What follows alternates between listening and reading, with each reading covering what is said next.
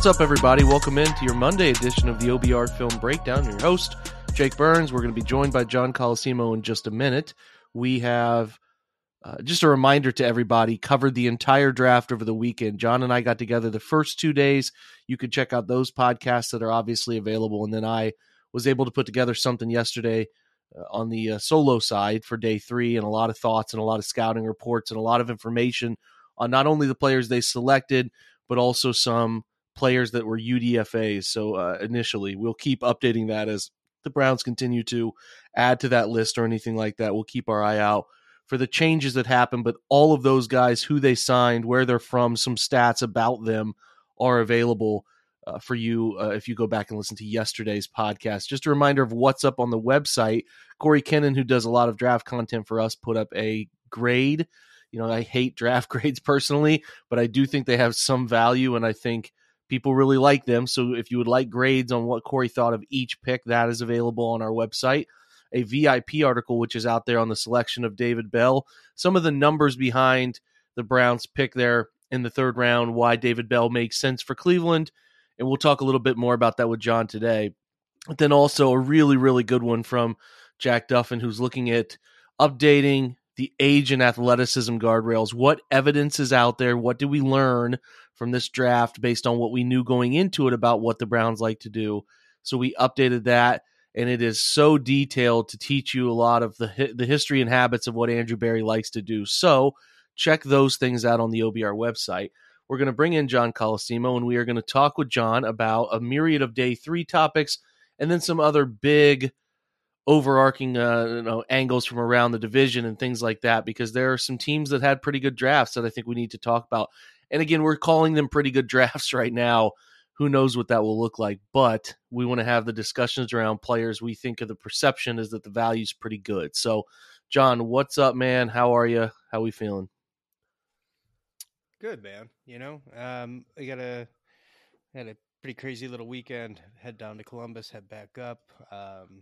So I'm gonna sleep well, and the kids are gonna sleep well today. So I'm feeling good, but also I'm gonna be asleep as soon as my head hits the pillow.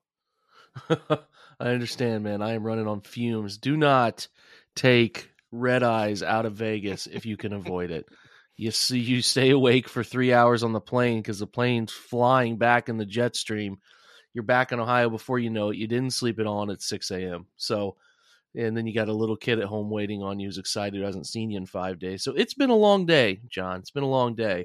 So we're gonna talk about the draft in a rapid fashion. Then my face is gonna hit a pillow and be done for the night. So we didn't talk day 3. You and I spent time together day 1 and day 2, but I wanted your thoughts on what stood out from you on day 3, things that you like, things you didn't like. Hit me up with your just general thoughts on that. So I think it started out really well and very much to what we expected. I'm proud to a certain extent that that we were smelling what the Browns were cooking there. They come out, they take a much needed 3 tech in Winfrey, who is the pick that both of us would have taken, and many people also would have. With that first Browns pick, it was nice to lock that one in. We also saw them trade down for Timeout. Did you get a look at anything from Winfrey in the post draft interviews? Because that is an all timer. I was in the hotel out there in Vegas, literally audibly laughing about this guy, like in a good way. Like, this guy is jacked up. And Sweating. it's just sweating. An all-time post-draft interview where I even think that the people asking the questions in the media there who were beat people were like unsure of how to even ask questions, because they weren't. When he said something, John, about like, I'm a dog because my parents, when they conceived me, my parents were dogs. I was like, this is an all-time quote, man. All-time quote. So I had to ask if you saw any of that.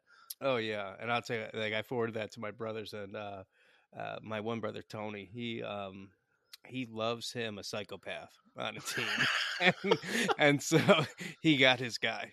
Guy. You know. But I will say, John, there are people that are energy givers and energy suckers. People that you know this, man. People that you like to be around. Those people who give off energy. Those are those are important peoples in any line of business. It could be a work from home job, right? Then there's people that take energy and take the life out of a room or the life out of a meeting because their negativity or general outlook on life. And it feels like Winfrey is a energy creator. And I do think that matters, man. It's like, hey, it's the 5th day of camp. Nobody wants to be out here, but this guy's jacked up and going through indie drills, yelling and screaming. That can matter to the temperature of a room, man. Oh yeah, this dude, like, he lives his life as if he just put down like a triple helping of pre-workout. Does he live his life a quarter mile at a time, John? Does he live his life a quarter mile at a time? he very well might. I'm looking forward to it, man. Yeah, me too. Any other thoughts, Day 3? I didn't mean to interrupt you, but I had to ask about Winfrey because it was wild. No, that's good. Yeah. So then they trade down for massive value. And I think what people have to understand, there's a lot of people disappointed by it.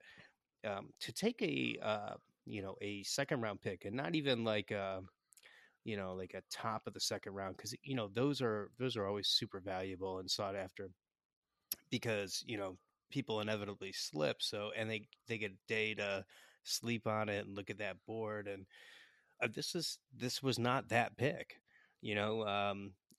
For them to make that trade and get that kind of value out of that pick, that just doesn't happen, right? It just doesn't happen. So it was very good value for a team that needed some restock. And just like we talked about, actually, we talked about this the day before, and you were talking about breaking up that monotony where we didn't have a pick, and I was talking about getting picks next year, and we were both right. They did both with this trade down. So to me, I think it was there's definitely guys I would have liked, but I think looking at it long term, I think it's hard to fault them, and it's definitely impossible to fault the actual value in terms of draft capital any way you want to slice that. So getting the 4th round back is great. How many picks do you think they have next year? Off the top of your head. Maybe you've seen it, maybe you don't know. I thought they had 6. I thought they had 5 going in, and I think they only grabbed but now they have 7, right? Because they're up to 8. They're up to 8. Crap. Yeah. Holy so they have okay. they have the second, they have their 3rd round, which will be their own or compensatory, a 4th rounder of their own, a 4th rounder from the Vikings, 2 5ths because of the Hill trade, a 6th and a 7th. And another reminder, they could get up to 9 because of Glenn Cook, right? Correct. Yeah, right. Who will be a hot commodity next offseason. So yeah, they're at 8, could be potentially 9. I don't know what their 2024 list looks like. I think the sneaky trade, the end of the Watson trade where that sneaky pick got thrown in, I feel like that's a 24 pick that got thrown in, like a 4th rounder. So maybe it's lighter in 24 than 23. I can't quite remember off the top of my head. I thought 23 was the lightest that we had. But we'll check that out. I'll tell you what's interesting about that when you bring up Cook is, I always watched, when I was growing up, Green Bay would like groom some quarterbacks and then trade them and get value out of that. What I have never seen is a team capitalize on front office people get picks for this. And I would love to like see the Browns just continually pump out GMs and us get picks for it, because I just lean into it. It'd be like the new thing. It's just I don't know if there's anything in the background cooking behind, no pun intended, behind Glenn Cook, but it does feel like that's an inevitability, and especially considering how much the Browns put Cook out in front of the media and all of that stuff too. It's and very good sign too, for the organization, like what people think of our front office people. As much as people say about Baltimore, and I know that we're going to get into that, I don't see them getting picks for their front office people. You know what I mean? Yeah. So very interesting in that regard. It could be completely ironical. I mean, there could be no rhyme or reason to it, but it's also awesome. I mean, because it does good. It does. The purpose of the rule is actually being applied. They are putting out smart people who are good at this stuff and deserve opportunities. We'll see if it continues after the 23. I mean, the Browns need to keep winning, right? The thing that the thing that gets GMs and assistant coaches hired is your team is winning. And if they can win, continue to win, then I think that could be a it could be a continual thing. So, okay, so let's shift a little bit. I know we're going to talk a little more about some of these day 3 guys as we go, and I want to get your opinion on. Well, actually, I'll ask you this before we close. There's 2 picks here that are interesting: the Cade York pick and Jerome Ford. I want your opinion on those specifically. All right, so I hate drafting kickers. I hate it. I don't think it's a good idea. I've seen so many best kicker in college footballs drafted, and they flame out at just the same rate that any other prospect does. However, so I understand you want to address it, and if he works out, then sure, he'll be worth the pick. He will. But if it doesn't, it's, particularly with what was on the board at that time, I just can't get on board with it. I was furious. I know we need to solve it. And you want the McPherson type impact, all right? But you're just not guaranteed that. I'm going to hope for the absolute best, and I'm definitely, to your tweet, I'm definitely going to be patient. It's not like the guy misses a kick and I'm going to be upset. I will be upset if he gets to camp and looks like shit. However, way worse than picking a kicker in the draft, especially, in the middle of the draft, is drafting a punter. That's flipping horrible. Yeah, I would have been bothered by that. Oh my God. And to see like our Ravens, quote unquote, for the PFF guys, draft a punter, made me feel, and it's just stupid, but it does make me feel a lot better about because it's far more valuable to grab a kicker than it is to a punter. And there's no defense of that.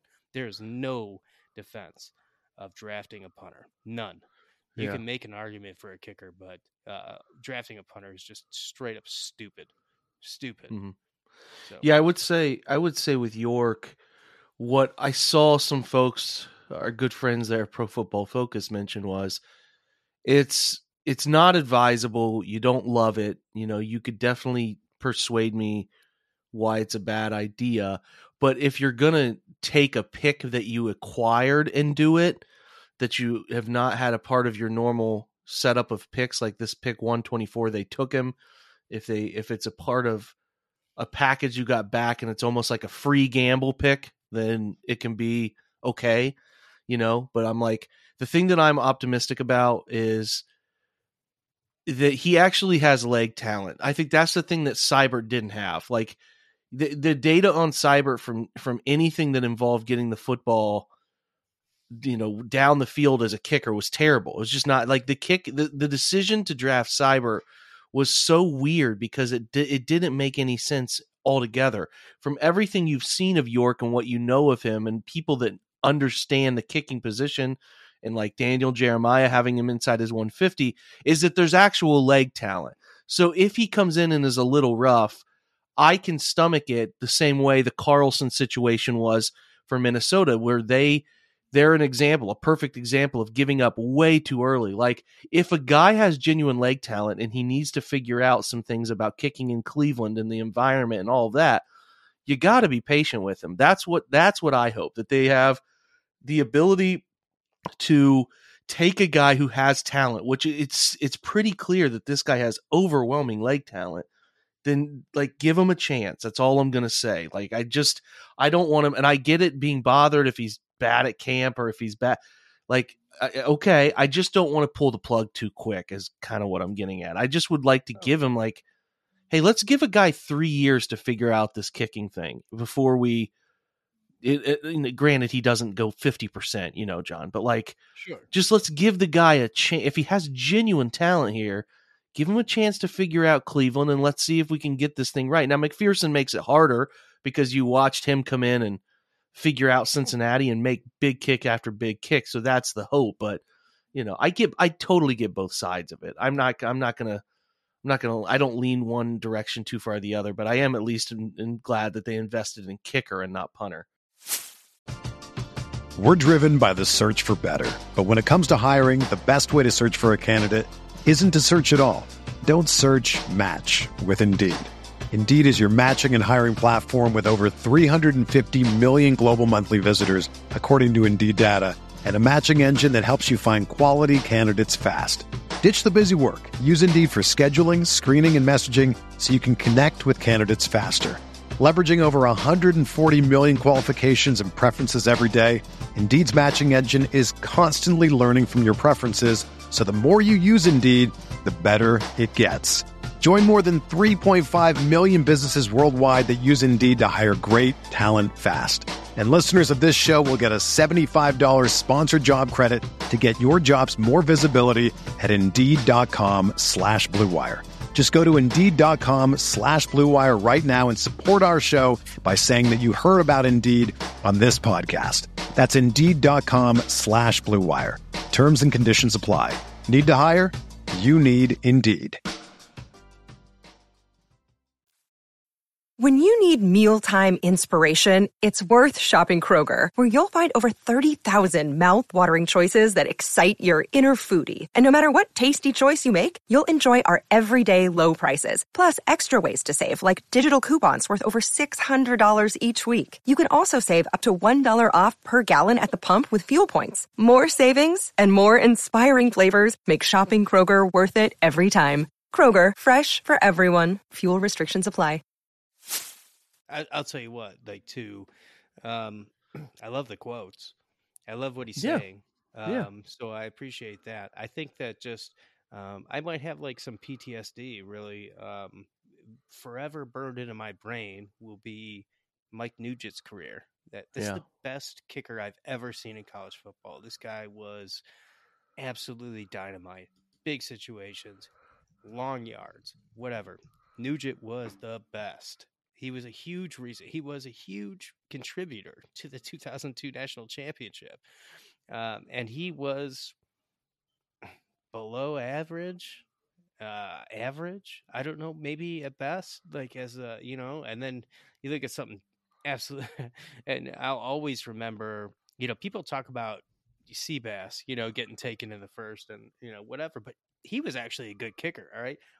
Far worse than Sebastian Janikowski was Aguayo. Is that the right way to? Yeah, I think it's Roberto Aguayo was right, or something like that. Yeah, right. I'm pretty sure they traded up. I think they traded the equivalent of like 2 second-round picks or something like that to go get him. And that dude was in a therapist room at camp. I mean, like horrendous. So we're far, far removed from those kinds of things. So I don't want to like oversell it. I'm absolutely going to be rooting for the guy, and I really would love, to have this kicker position settled since the first time since what's his name? Jesus, Phil Dawson. Yeah, Dawson. Which Dawson's such a weird thing too. I always joke with my brothers that like I felt like he started doing roids like halfway through his career because he couldn't make a kick like over 40 some yards like for a chunk of his career, and then all of a sudden he like beefed up that leg, whatever. Well, that's a little bit of what happened with Nugent. Is Nugent starts out with the Jets, gets hurt after 08. Bengals first. So he starts out. He was drafted by the Jets. Nuge was picked in the second round, 47th. So he had the hype. I mean, that's that's a serious selection. And I should mention too, Cade York. Well, this is the funny thing is like Warren Sharp put out the Cade York tweet about how like Cade York's the highest kicker selected since Roberto Aguayo, and now we know what happened with Aguayo. It's like, okay, so yeah, that's just an immediate, like that's going to happen, right? Okay, gotcha, man, makes sense. Yeah, totally. I don't know. Those tweets are hilarious to me. Yeah, that's not and he's been on a streak, right? I used to really like the guy. I used to buy his guide every year. He does not stay in his lane. He's been on a streak of bad tweets. I feel like. Anyway, but yeah, like it's ridiculous to make that comparison just right off the rip, just straight up on draft capital spent. It's dumb.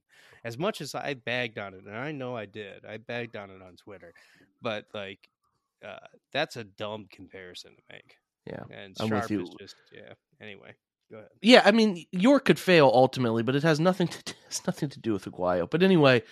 Did Nugent get hurt? He go through a string of injuries because his first 3 years were pretty solid. I mean, he was like 22 of 28, 24 of 27, 29 of 36.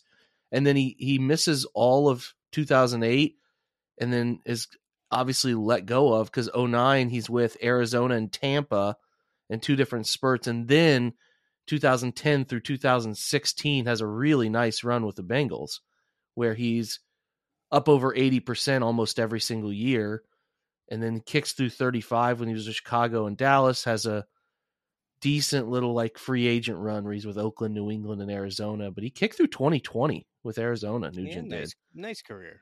Yeah. Just, not maybe what you thought. Sure. He was just, you remember. I mean, he was. He was phenomenal, man. Some of the kicks that dude made, and in big moments, he was automatic. But yeah, I mean, it's just kickers are, what's the word? I mean, I say it, they're capricious, man. The sudden change. It's like a golfer.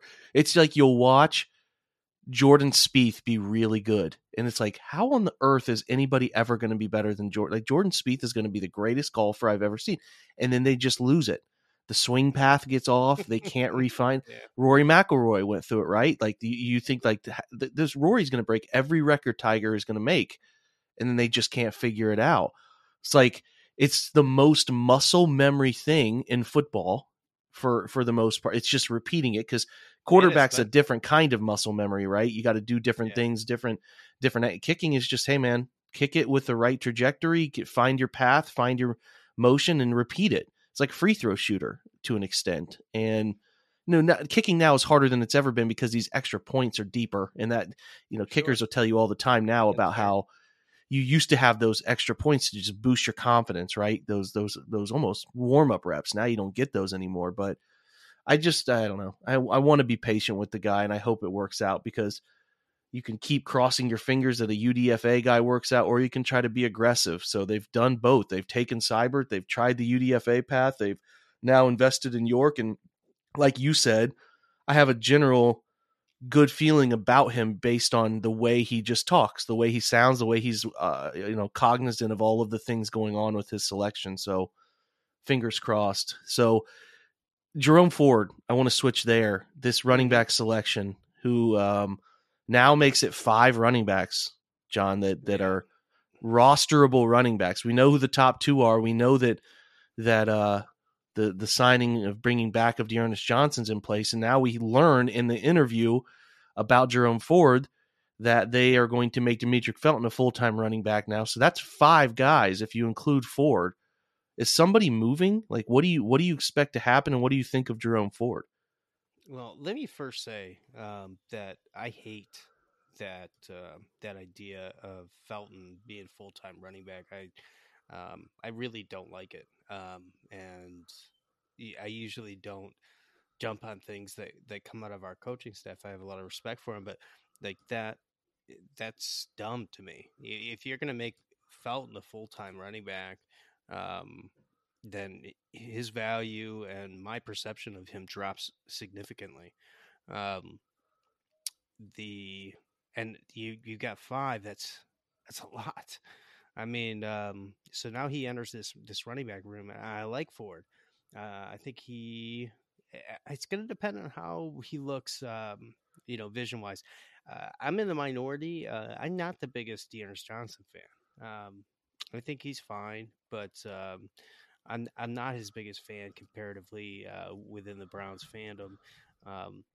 But I understand that they're probably prepping you. Look, when you're a very good team, if you're a smart team, and you have as many big contracts as the Browns have signed in recent years, we're basically completely full up in terms of premium contracts that you can give for veterans. I think Browns fans have to prepare for the fact that, Chubb and Hunt and those guys, like, those are going to be like a couple of years, and that's it. Hunt may go if he has value, if they can find a trade partner. Typically, how many guys at running back are rostered around the league? It's like 3, 4, maybe. It's like between 3 and 4, and one of those guys might not even be active. So I gotta think that some moves are in the cards, and that would be Hunt and that would be Johnson, would be the guys that you're really looking at, that if they can find trade partners will be moved, because you were absolutely not going to enter the 2023 season with 5 running backs. Like, nobody's going to convince me of that. So something's going to happen here, and like, just the idea that it may have been possible if they had not said that about Felton. It may have been possible if they had not said that about Felton, but they did. And in that case, there's no effing way that they're going to roster, 5 running backs in the 53. I don't No. believe that. Yeah, there's a lot of moving parts there. I don't know what they end up doing, but it's notable that there has not been a single Andrew Berry draft pick cut, right? Like, not a single one has been cut yet. So those guys are on the roster. You presume that, okay, Jerome Ford, and they could end up cutting. I mean, like, there's some guys at the end of this draft that they could cut here, no doubt. But it, to me, is just particularly interesting that they can't go into this year with 5. They can't. So somebody has to be moved. There are big decisions looming. There's some free agency stuff, I think, that is still set to happen. A defensive tackle, perhaps still to be considered, even though they did go out and get some UDFA guys that are of interest. But there's just some moving pieces here that I think are going to be particularly interesting. Running back is just overcrowded. So places that you could go, like, would be wise to me, and what we're going to talk about here was the Troy Hill trade here in just a second, is looking at getting value where you need it. They feel like they needed value from Troy Hill. Okay, so let's go there and kind of build off of this topic we're talking about here. Dealing from a position of strength to try to create opportunity. Troy Hill is a fine player. He's a league average player. I think he's a fine nickel. Hurt some stretches of last year, not quite as good as his run with the Rams for a couple different reasons, in my opinion. But the Browns decide this. We have the pieces in place in defensive backs set up right now, and there's still some moving parts. Like, we have to figure out who the slot guy is going to be with Hill out, but there's enough talent there to figure it out. So they say, instead of letting Hill just walk at the end of next year, why don't we just get out in front of this with the talent we've acquired and go get a pick for him? Instead of just losing him for nothing, let's get a pick for him. They could do the same thing with the 2024 draft. Like, you could easily see Dearness Johnson being moved for a potential 2024 draft pick, right? Because then you start to offset some of those things you're missing. So I think that's a particular angle that's in play. And I know Kareem Hunt only has 1 year left on his deal. I could see somebody getting pretty aggressive and coming after Kareem Hunt if they didn't get a running back they wanted, and Cleveland being open to making that player open, for a second or a third or a fourth rounder if the right cost, in my opinion. I think it's all on the table right now. Oh yeah, and the Kareem's, I think, they got a nice team-friendly deal for a team that thinks that they're running back away. Not that I would want to help the Bills, but the Bills could have been a guy that our team that would highly benefit from grabbing a Kareem Hunt, in my opinion. Yeah, I love the idea of of getting a pick for Troy Hill. I think that slot is it's a tough position to play. So you will have like a grade that, when you look at like a very good slot player, the PFF grade, for example, will surprise you. They're not elite, like not elite grades in terms of, like, you're not going to find slot guys in the 90s. Generally speaking, like a 75 guy for a nickelback is a very nice grade. Like, you're going to be in the top 5 of nickelbacks if you sport a 75 grade in PFF. So I love the fact that you're going to get something back there. We needed the extra picks. They made that move. It also says something about what they're going to do on this team in slot. Some people thought Emerson could fit in there, but again, like a rookie is not really where you want to be for nickelback. So I tend to lean towards Newsome being the guy that they want to slide in there, and maybe Emerson is the guy that they put on the outside there, or maybe they're stashing him, for a year, whatever the case. But I think it definitely speaks to how they feel about the roster, that they were able to go ahead and trade him, because it's not like he, had a prohibitive contract or anything like that. So I for a team that just traded 3 first-round picks for a quarterback and needs to, and signed all these players, again, like I can't emphasize enough, like the Browns are full up on premium contracts. Do not expect to see premium contracts coming out of this, like David Njoku, if he earns it, will be one that I think they'll make an exception for. But other than that, like, get ready for the Browns to be recycling players and needing to get something out of these drafts to be able to buoy this roster. You have a premium quarterback contract. You have both guards getting premium contracts. You have a top of the market cornerback and defensive end. You need to understand that the Browns have to be building through the draft to make what they have going work long term. So I think all that makes sense to me in the Troy Hill department, and it's nice to pick up a pick, and I'll be very interested to see. But my prediction is it's Newsome in the slot. Yeah, there's options. There's bigger body options, and I like Newsome. I just get a little worried about run fits and like having him be a guy in fallback fits who's, sliding inside to play force and stuff like that at his size. But they have options here. I trust them to figure it out, and they would not have made this trade as quickly as they did if they didn't think they had a plan here. So AJ Green's in that fold too. He's a nice player. He could be a guy that they give some opportunity to as well. So like you said, good point about the contracts. I want to ask you a couple quick questions about the draft. Just pick a player here, a couple different things. Like who's your favorite pick from this draft? We'll just kind of lightning round a couple of these things. Who's your favorite pick and who's your least favorite pick? Just give me your 2 names there. Okay. My favorite pick is Wright. My least favorite pick is still probably the kicker. Okay.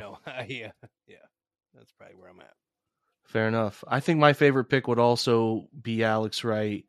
Least favorite pick, and I'm going to ask you about like boom or bust, and this probably doesn't go into that. I just didn't understand the Michael Wood selection. I don't really understand where that guy fits in the wide receiver room. He didn't produce much in college. I'll be open to seeing how he figures it out at the NFL level. I just thought that selection was strange in a couple different levels. So I think that's probably just like my overall least favorite pick. I really liked Alex Wright, and I could make an argument for really liking David Bell too, because I've talked to you off air and some other people about how I sort of view him as, and we'll move on to boom or bust. Like I think David Bell and probably Perion Winfrey are tied here. I think David Bell has a chance to be a very nice player. I don't know that that's actually fair. I think David Bell's going to be good. I have a good feeling David Bell's going to be something. So I think David Bell is going to be a better version of Rashard Higgins. People keep trying to talk about Landry.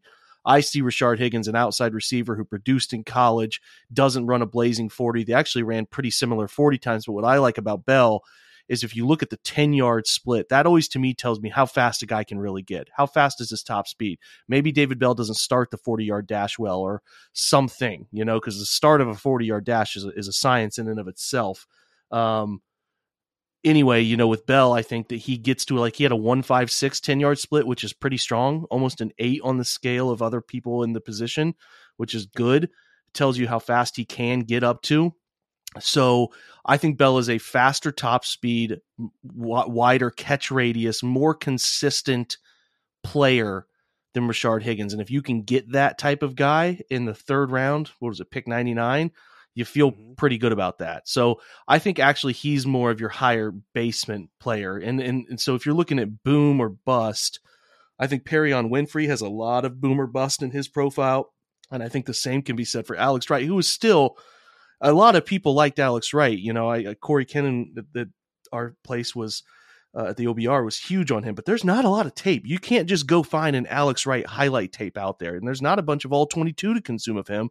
So he has a lot of bust, but there is a lot of boom potential for him as well here, because he's going to look standing next to Myles Garrett like a similar dude. Like, he is that big, that frame, that long levered arm type of guy. And if he can figure it out and be a learner and a worker alongside Myles, there's something there. There's really something there. He came on so late in the cycle where people were talking about, can we get this guy into the top 100? And smart people like Dane Brugler put him in the top 100, and PFF didn't even have him in their simulator. Even though he won Conference Defensive Player of the Year, he didn't have him in their simulator until like mid-March. So those two scream biggest boom or bust potential to me. Are you, anybody else there for you, or do those two make the most sense? Yeah, I think that you're right to point to Wright as just in terms of boom, especially. The only one I'd throw in is Emerson. I think that they obviously really like this guy, but being that first pick, and I'm just thinking about what their expectations are. I think that they're pretty high to take him where they did. I think that'll be the additional one that I'll be looking at, and where I think boom or bust there. I mean, to be their first selection of the draft means they believe in him. So I'll be interested to see how they use him and how quickly he ends up getting on the field. I dig it. Okay, so we're going to probably wrap here for a Monday quick hitter. We will get back with John later in the week, and we'll do around the NFL draft, around the league, talk about some of the teams that are direct comparison and the most highly competitive in the AFC. We'll talk about Bills, Chiefs, Ravens, talk about Kenny Pickett a little bit. A little later in the week, we'll try to wrap that. So any other last second things? I don't know if you've even looked at the UDFA guys. You maybe haven't. It's not a popular thing to do because more often than not, they don't matter. So I just want to give you the floor, John. Any other things about this draft you want to close with as we get out of here?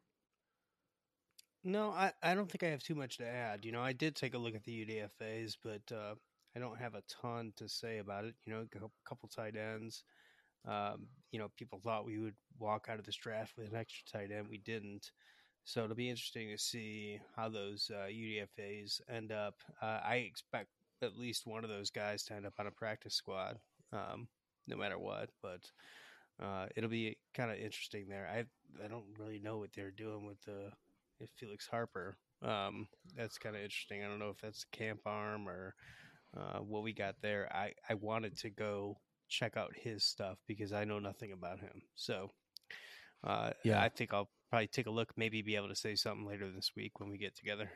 Yeah, like Roderick Perry, the defensive tackle from Illinois, a big body shade type player, could be an interesting guy. 6'2", 315. The first three that screamed to me is Sean Jolly from App State as well, 5'9", $175. First team All Sun Belt, had a ridiculously strong grade in 2019, had a 91.7 and 91.4 in coverage, dipped down in 20, and then in 21 had a bit of a bounce back year. He's the ideal size to play slot. Do they like him a lot? It's an interesting name to keep your eye on. And then the other one is the Weston kid, the freak of nature athletic testing. I mean, he's in the Isaiah Weston, 6'3", 214, 4'4", 240-inch vertical, 135 broad. Like, is there something there for the kid out of Northern Illinois, right? Or is it Northern Iowa? I think he's a UNI. I can't remember. Iowa. I think it's Northern Iowa. That's a lot of athleticism to work with. Even if you make the team as a special teams ace, that's just a lot of athleticism and size to work with. So we'll dig in more on these guys, watch some film on them. Like Glenn Logan's another one, the kid from LSU, right? 6'5", 303. He had like 7 sacks in his college career there. So there's some talent here. There's some guys who could make this roster, especially if you look at these positions, like you mentioned, tight end. They're going to be keeping a third tight end. They can't live life without a third tight end. Also interesting free agent idea, right? Like I don't know if Kyle Rudolph's still available, but that would be an interesting free agent position to try to just map out. So anyway, this was fun, man. We put a ton of draft thoughts into this. We'll get together later in the week. We will try to map out some of the other things with the UDFAs and try to map out around the league, because there's a ton of topics around the league that I want to get John's opinion on. So we will check back in with him, probably get back to our Friday structure since I'm back here in Ohio and can get back on a normal schedule when we've talked through the draft. So keep your eye out for that Fridays with John podcast. John, I appreciate your time, man, your insights. First class, buddy. I appreciate it always. Hey, always fun to be on here. I love the draft, and one of my favorite weekends of the year. So I appreciate getting to do 3 of these with you. Yeah, man. It was really a fun draft, too. It's a weird draft, but it was a fun draft, and it came and it went quickly, and I just always, those Sundays after the draft where you're just like spent. You've invested so much time and energy in the draft, and it's like just need a day to decompress and move on. So I'm sure the 2023 quarterbacks are already being debated in Twitter circles. So keep your eye out for that. CJ Stroud and Bryce Young and all the above. So it never stops. Thanks to John for joining today's show. Thanks to you guys for making the draft podcast over the weekend a ton of fun to record and do different things. And I hope you enjoyed the content coverage I gave to you here, both at the OBR and with John on the podcast. It was a blast. So check in with John later this week. Appreciate him. Appreciate you guys for checking out all the content. We will have a ton of things up on these guys throughout the next 2 weeks. Film rooms, studying from the data side of things of these players and what the Browns liked about them. So keep your eye on the OBR's webpage for all of that content. Will be a ton of great stuff. Thanks, guys, for joining today's show. Have a great Monday or whatever you're listening to this. Hopefully you're having a great week. Appreciate you. And we close with Go Browns.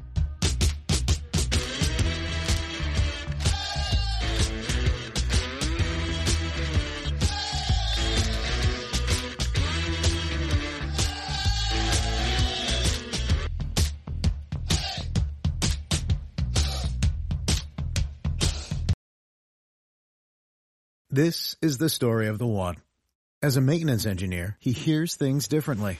To the untrained ear, everything on his shop floor might sound fine, but he can hear gears grinding or a belt slipping. So he steps in to fix the problem at hand before it gets out of hand. And he knows Grainger's got the right product he needs to get the job done, which is music to his ears. Call, click Grainger.com, or just stop by. Grainger, for the ones who get it done.